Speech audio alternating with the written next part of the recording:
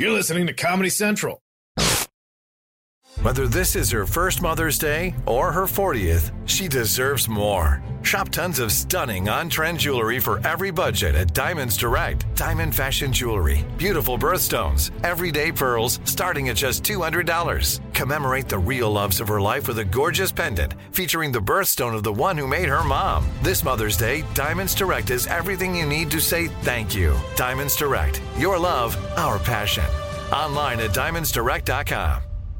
What kind of programs does this school have? How are the test scores? How many kids to a classroom?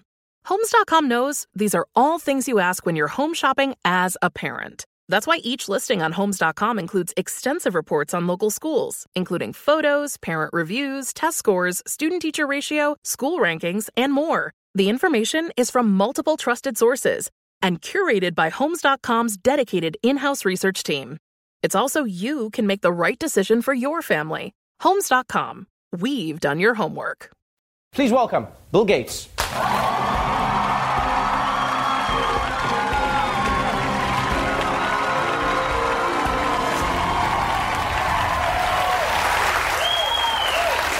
Welcome back to the show. Great to be here. First things first, when the interview ends, don't get up and leave immediately because people think like we're fighting and we're not. I don't want to overstay my welcome. Yeah, you just like, I know that you have places to be, but everyone was like, Trevor, did you offend him? I was like, no. That's what Bill Gates does. When he's done, he's done. He gets up and he leaves. Everyone else is like, hello, cry. And Bill Gates is like, I'm out. I'm done. That's how you become a billionaire. Welcome back to the show. Congratulations on another successful year of the Goalkeepers event. Talk to us a little bit about Goalkeepers, because people know that you're involved in philanthropy. People have heard of you and Goalkeepers. We see fantastic names like Yara Shahidi being involved. But what is your intention with the Goalkeepers event? What are you trying to inspire in people?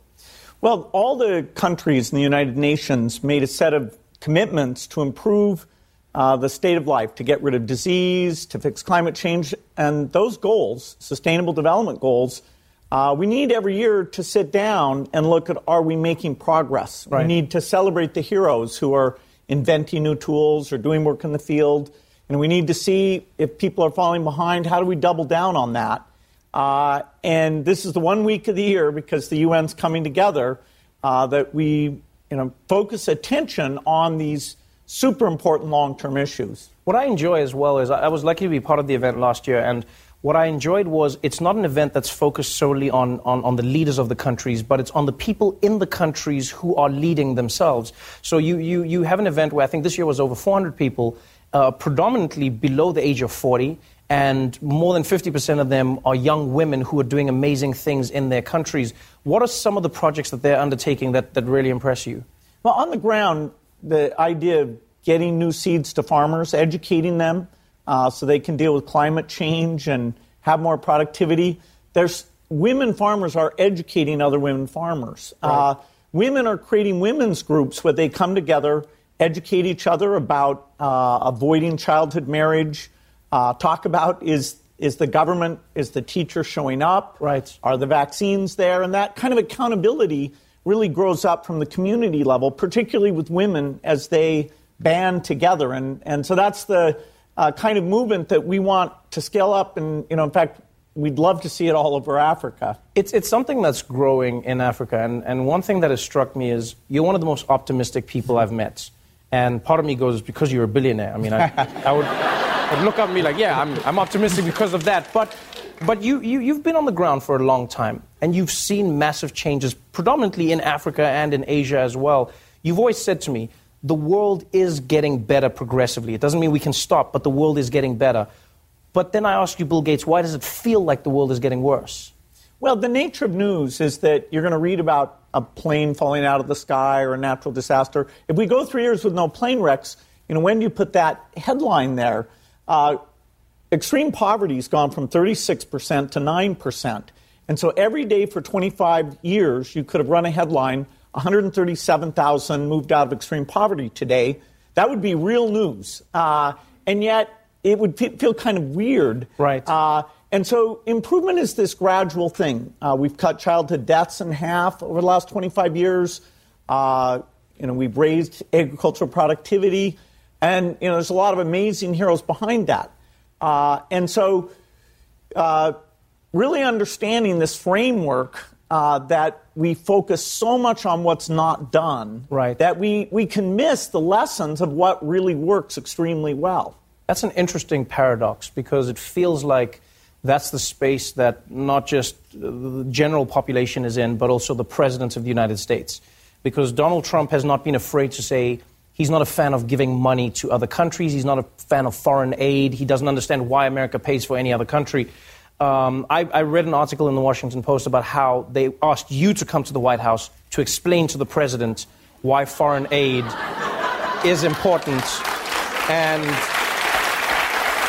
I would like to know, if you were explaining it to a toddler, how would you explain, not that the president is, I'm just saying if you were, how would you explain foreign aid to somebody? Why would you say the United States should help any other country and give them money? Well, it's less than 1% of our budget. When you ask people, they think it's 5 or 10%, but it's fairly small. Although we have such a big budget, it's $30 billion a year. That $30 billion is keeping over 14 million people alive with HIV medicines. And if we keep them alive, eventually we'll have a vaccine, and then we'll stop people from getting infected. But for now, we need to keep those drugs going out there. It's something America should be very proud of. It started under President Bush, but it's been very bipartisan, called PEPFAR. And so most people don't get to see these things in action, see how many kids are surviving from malaria because those bed nets got out there, or those vaccines got out there. Melinda and I get to travel to Africa. We get to look at this data, and thank God that American taxpayers are so generous. This is what can get countries out of poverty, allow those countries to be self-sufficient and stable. That means we won't have to send soldiers there, we won't have epidemics starting there, and the world economy will grow, and we'll all participate in the middle income or better life that everyone on the planet should have. When you look at philanthropy, you have to look at it through a very specific lens, because a lot of people have a misconception, and that is those who have the money can just give it to those who do not, and then the problems of the world are solved. But the truth is, philanthropy cannot fix these problems. So what are you looking to do? Because even if you gave all of your money to a charity, the truth is it is a drop in the bucket compared to a government's budget, any government in the world. So what are you actually trying to do then?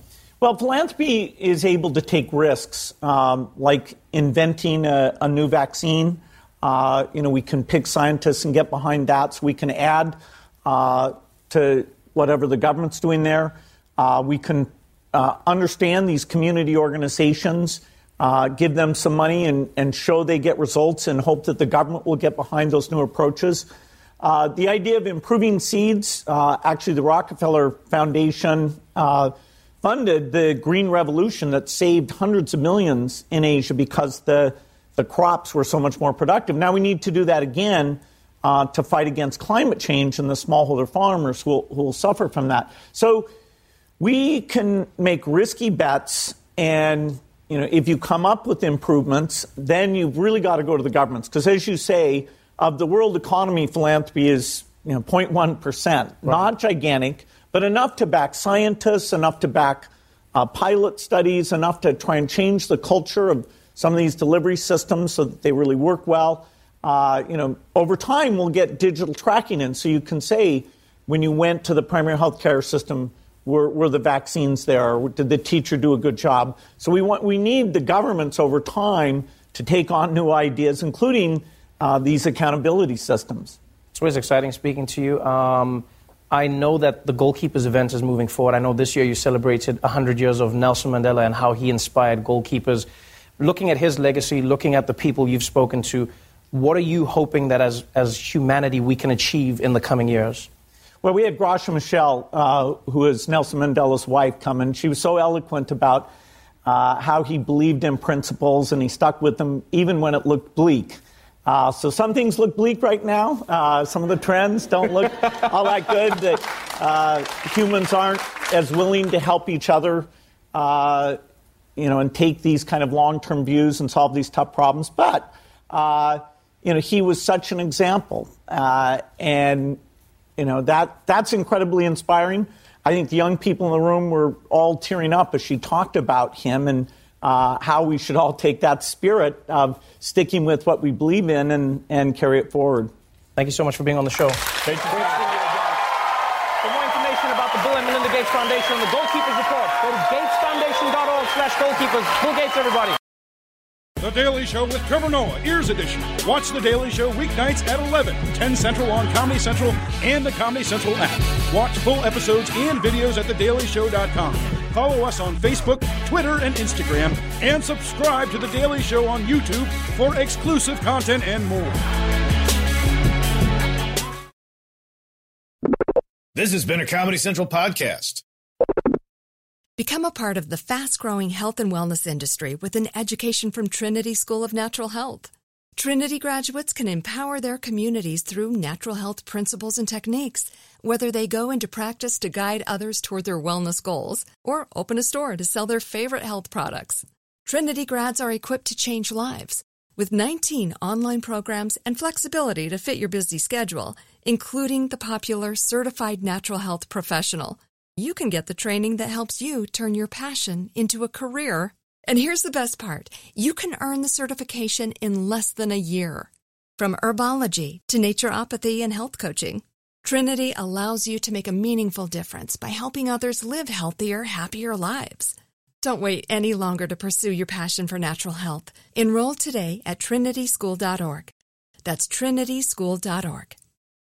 MTV's official Challenge podcast is back for another season. And so are we. The wait is over, guys. All Stars 4 is finally here. Listen to MTV's official Challenge podcast on the iHeartRadio app, Apple Podcasts, or wherever you get your podcasts.